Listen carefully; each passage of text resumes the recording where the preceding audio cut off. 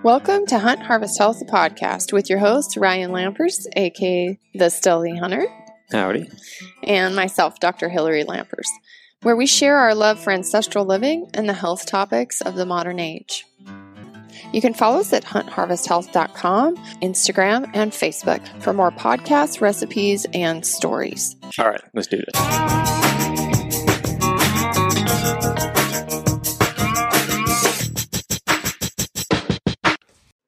Let's talk about shot placement real quick. It's always a question. I know it's probably controversial. I'm sure there's guys that don't agree with me on this. All I can speak to is what I've seen and what has worked for me and what I've changed over the years as I've taken more and more bears.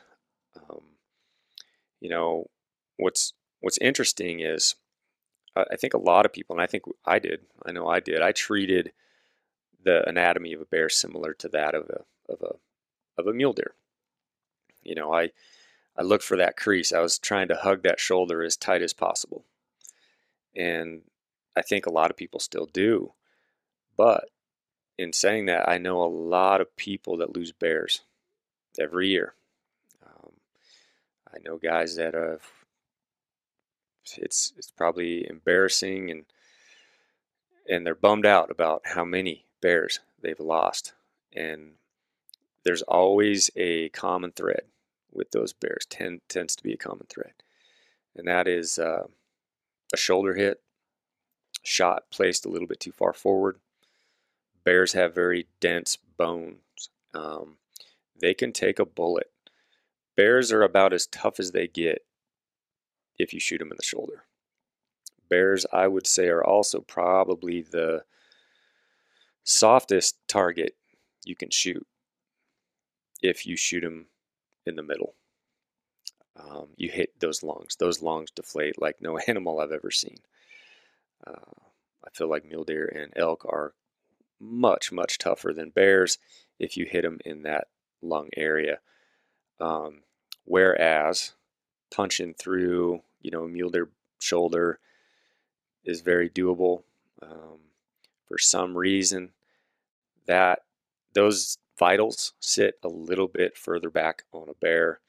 And even if you punch through that shoulder on a bear, which definitely can happen, shooting a heavier bullet, a lot of guys will run 200s, 220s on these bear trips, shooting 30 cals. And yeah, absolutely. But even with those calibers, bears are getting away with a shoulder hit at times. Not always. Sometimes they crumble, but many times they don't, and they will go forever. And if you've ever tracked a bear and you have blood, feel lucky. Usually that blood doesn't last too long.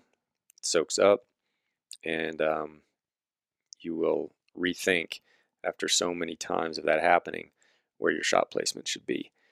I recommend now, as I've seen it over and over and over, middle of the middle, and if you want to go not quite in the middle, just a scotch forward towards that shoulder. Bear lungs go back much further than I think most people assume they do. Literally, they will go back to that second to last rib, and what you would consider maybe a gut shot on any other animal is a perfect shot, in my opinion, on a bear. They don't go far. They tend to drop very quick within sight. They're very soft in the middle. It's a uniqueness to bears over other big game animals, I would say. And again, that's my opinion. That's just from the years of hunting and recognizing what shots put them down, opening them up, looking at the anatomy, like literally opening them up, pulling that hide back, seeing where those lungs are. Do not go by a Google picture of a bear anatomy. It's incorrect from what I've seen. I'll look at pictures. I can type it in right now. and they put that heart way up there and those lungs way up there. Yeah, but it goes back further. From what I've witnessed personally, again, I don't know if anybody else is saying this, but personally, I've just seen where those lungs lay is much further back, and that is why they tend to drop quickly when you go middle of the middle. And again, there's probably guys that that wouldn't agree with that, but that's fine. Time frame when we're hunting bears. Like I already mentioned, early season, early April is always been fantastic for finding old age class boars. Now I would say even up through mid-May. I love that month there, those 4 weeks. As you get into the end of May, it can be great as well. In certain places, the higher elevations, for example, it can just start heating up that end of May. And then as you get to the end of May and the first week of June, now you're kind of looking at a little bit different hunt. You're glassing up rutting boars, and that can be a very good hunt. You'll probably see quite a few bears moving, running ridges, trying to pick up scent from those sows. It can be fun, but it's also can be very difficult to get on those boars unless you have a sow, unless they find a sow. But if you've ever been out there in the mountains glassing bears in June, you'll see them and then you won't. You'll see them for a second and then they're gone. Or you'll see them cruising a ridge that just doesn't allow you to get there in time. So you're trying to head them off and anticipate where they're going, or and yet maybe you found a basin that has a hot sow, and you'll have multiple boars in there, and that's the dream, and that's going to be the best of all things, and you'll have great success doing that. But I think trying to flesh out what I like to do, I like to have my bear dead and in the freezer by that time frame. June can just be very difficult. Now, again, like everything else, there are some guys that wait till the rut to go hunt bears. I prefer not to. I don't. I like seeing bears in almost every drainage that we're eyeballing. Whereas in that June time frame, oftentimes when those sows are hot, you may have to go through 3 or 4 big drainages, and then you'll find your little rut fest in a basin. They just tend to group up a little bit more, or they're just really hard to catch up to. So this is just a personal preference for me that I've found to be the most successful at filling these tags on mature bears. So that's the time frame I like to chase them.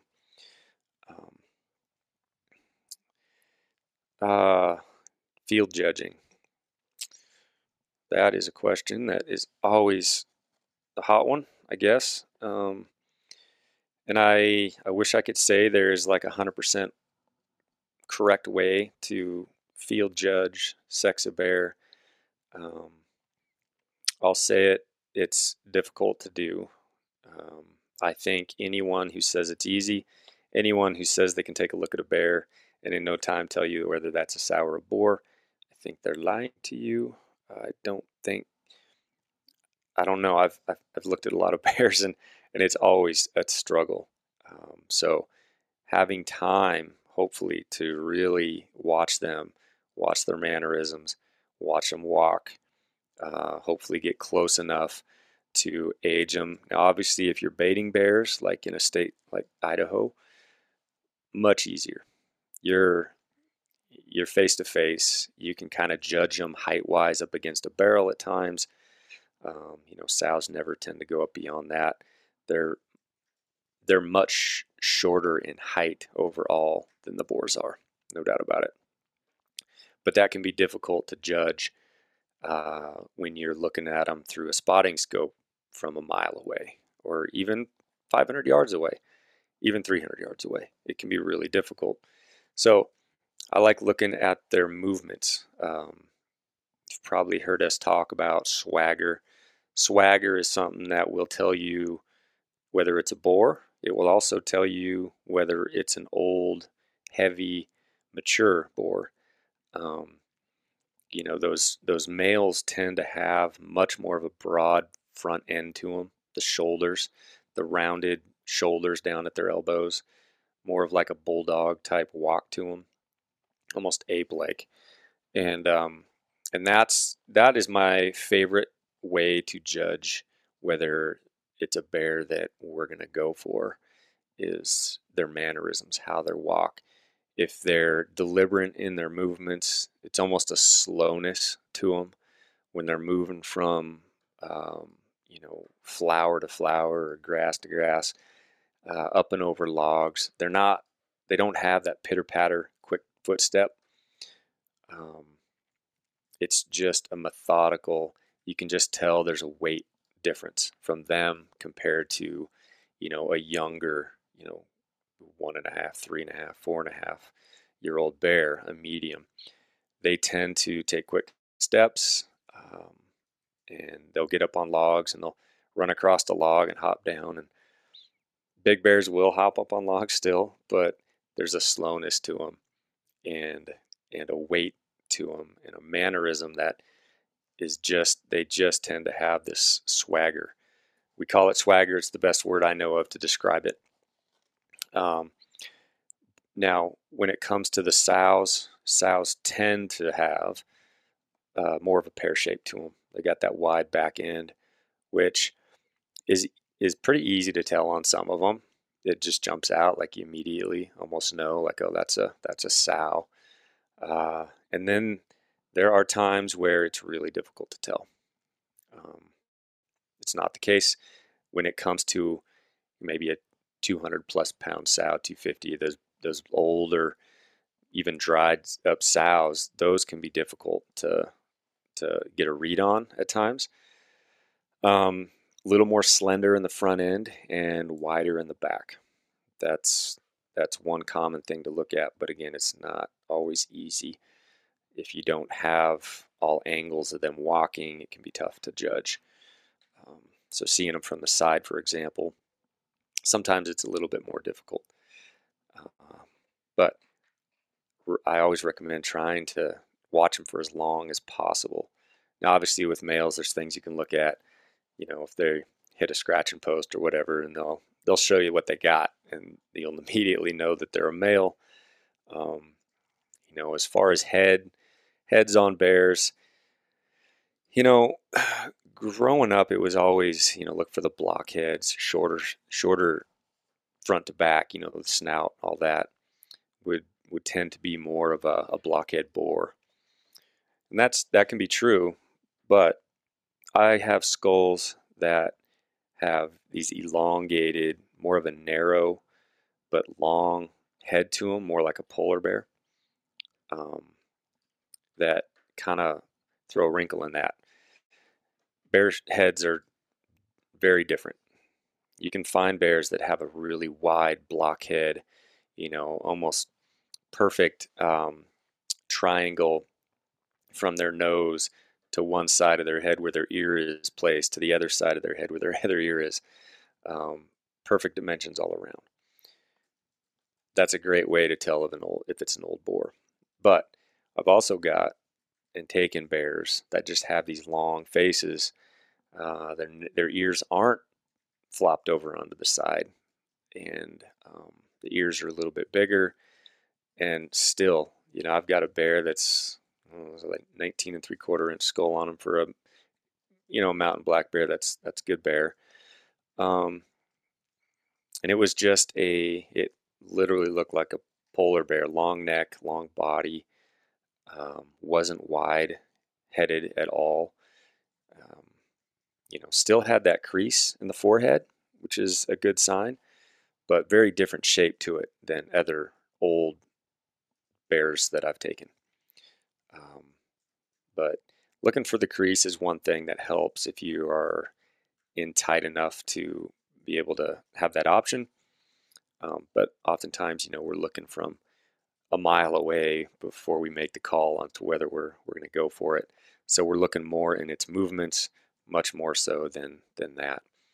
Ears can be a dead giveaway, obviously if they're way low on the side of its head and very rounded off and small looking, comparable to the head. Kind of like every grizzly bear you see, that's great chance that's going to be a giant, a bear that you're going to want to go for. But also, I wouldn't discount bears that aren't pinned, those ears aren't pinned to the side of their head, and they look a little larger than some of the older ones, because some of those bears can be huge as well. So that's kind of, what I look at. Like I said, there's subtle differences. It's never easy. I think guys will often talk about, the belly dragging on the ground. Yeah, but also some of the biggest, longest 6.5, 7-foot type black bears that you're going to find, you're going to see a lot of distance between the ground and that bear's belly.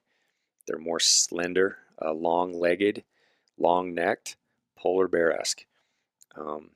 You wouldn't want to pass because that bear's belly isn't down by the ground. What I've noticed is a lot of those bears' bellies that are down by the ground are cubs, very young bears, and there's a lot of fluff there. So people make mistakes every year on very young bears that they thought just looked different to them when they first scoped them up. So my recommendation is try to watch them for as long as you can. Obviously, if you can see the sheath, you're good. It's a boar. Watching for cubs is always another reason why you want to make sure that you have time and don't just quickly see a bear, see a black dot, pull up and shoot. Sometimes those cubs will be a little bit away, far away. They'll be in the brush. They might be up a tree. That sow may have ran them up there because there is a boar in the area. We have seen that. And those cubs, they might be in the middle of the tree. They might be at the very top of the tree. It's fun to watch those type of scenarios happen. But let's see. So best days for glassing up bears. Again, going back to, you can find bears on rainy days. You can find bears on mornings. You can find bears sunny days, cloudy days. But if I was to go back in time and put a check by as to every bear that I've seen, most of those checks would come when the sun pops out after maybe a big rain squall or multiple days of weather, really bad weather. And then the sun comes out and it just, lights up the whole place. Man, those days, sometimes it's like every bear on the mountain is out and visible and open to see. They do love those little weather systems. And it can be throughout the day as well. Spring weather, you can have a beautiful morning, nice and sunny. Big squall comes in at noon. You got 3 hours of nasty, and then 4 o'clock, sun comes up, and those bears just tend to come out and start feeding. Those are my favorite days. Just inconsistent weather days, spring type conditions, the back and forth between the rain, the cloudiness, wind, and then everything lets up, sun breaks free. Those are the days that you kind of dream about as a bear hunter.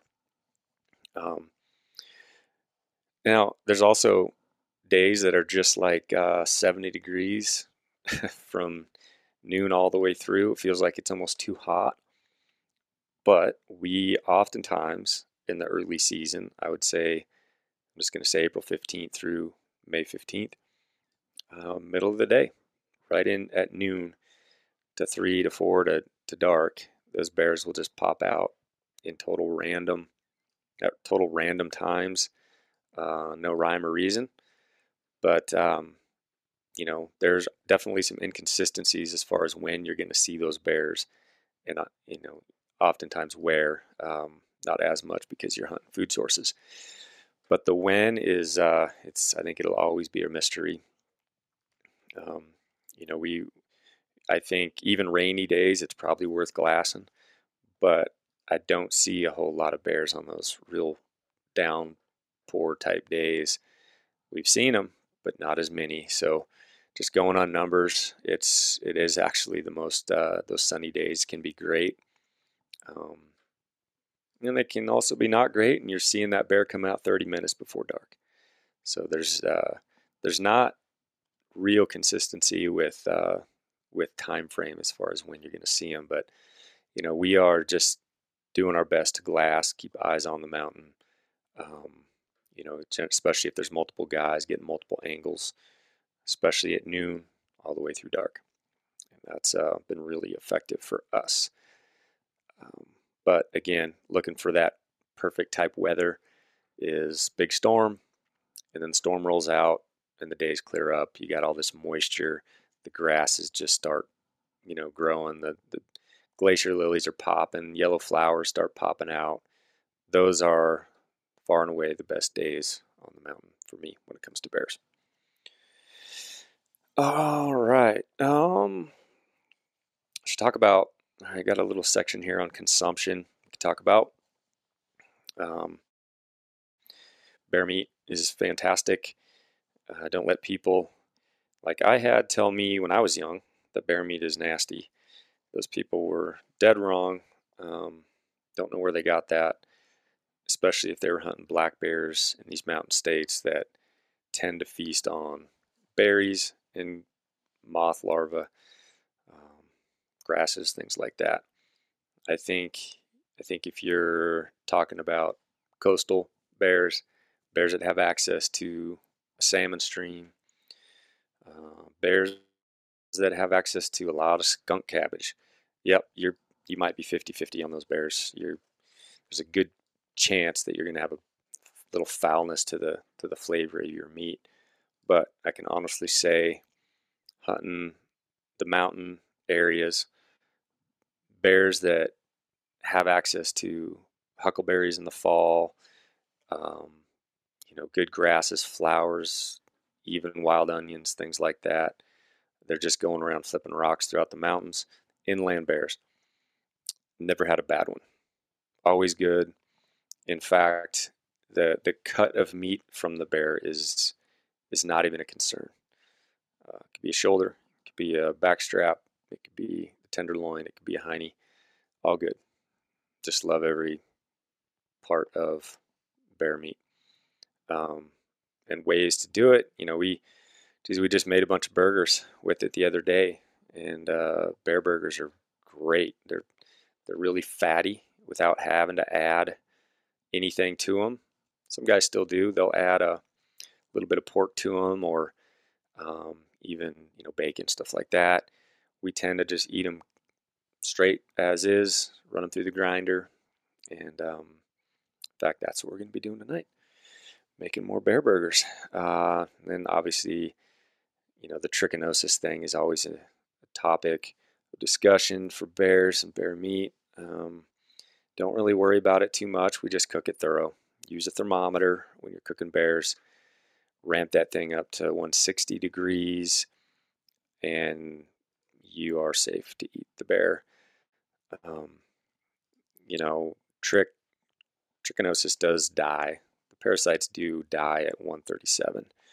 So 160 is a little bit overkill, but it doesn't have any type of bad effects when it comes to the flavor of the meat running it up to 160, or even the toughness. Bear is unique in that it carries that fat throughout the meat so that it doesn't get the dry, tough leather type, you know, as you would if you were to cook a real lean game animal like a mule deer or an elk. You wouldn't want to run that up to 160. You're going to be chewing on it for the rest of the day. Whereas bear, it kind of, even though it's up to that temp, it still has these fats within it. So it keeps it moist. It's just good stuff. The family and I eat it all the time, and we love it in multiple different ways. We will We will treat it just like a piece of any other wild game. We'll sear the edges, um, slow down that temp, and slow cook it until that temp internal gets to 160, and eat it that way. And that is always very moist, very tender piece of bear meat. Canning it is a great way to go. You can't really go wrong with canning bear. Some guys can the entire bear, and then that meat is already cooked. It's trick free. It's melts in your mouth. It has rendered bear fat within that mason jar. If you left any fat on it, it's a good way to go. It's always got a lot of flavor. So canned bear meat is something that we do a lot of, and highly recommend it if you haven't done it. And that's a pretty simple process. It's cubing up the bear meat. It's removing most of the fat. I don't take all the fat off when I can it. It's cubing it or stripping it if you want to run it later into make fajitas or whatever, burritos, tacos. And then you're processing it in a canning. I use that All-American canner, running it for 90 minutes. When you cook meat, when you can meat, it's a 90-minute process. So it's not a short little process. There's a lot of trimming up. There's a lot of preparation. There's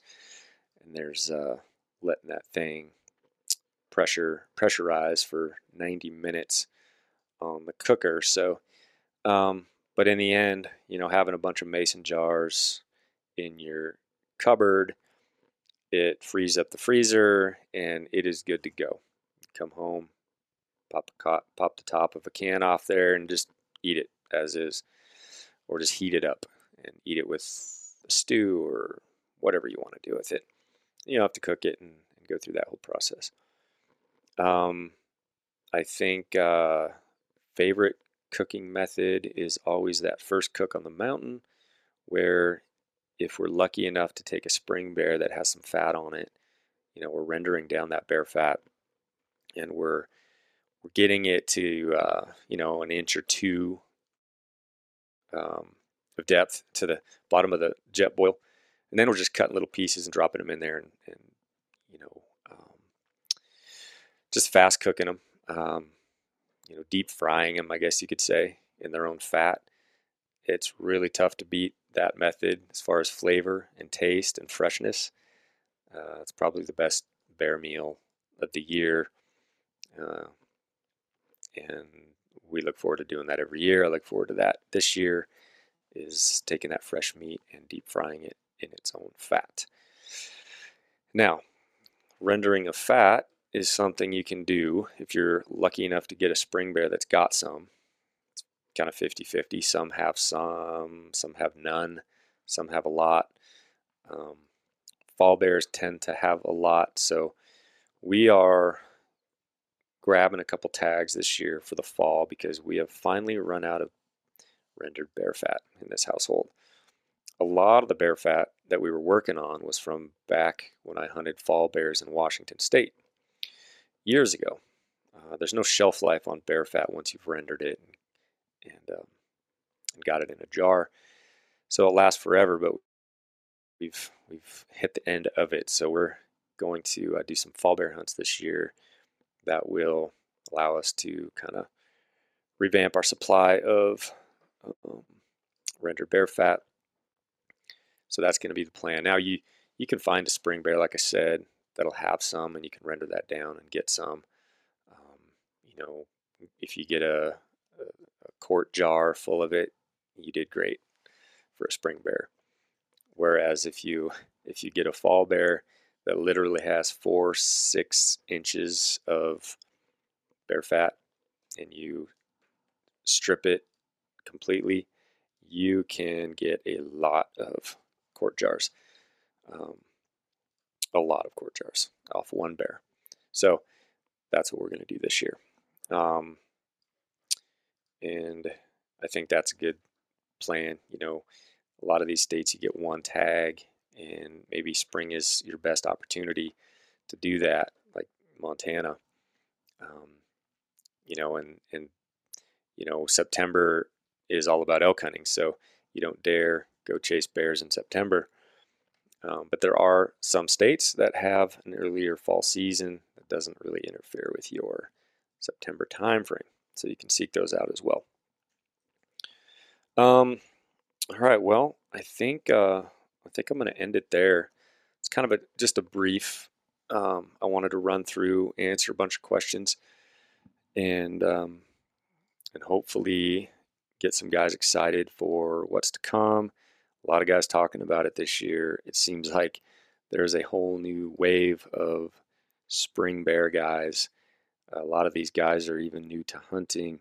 A lot of these guys maybe aren't new to hunting, but they're new to spring bear or just bear in general. They've been deer hunting for years, or elk and all that. So it's exciting. I think we've got the numbers to support this new wave of fellas and gals getting out there chasing bears.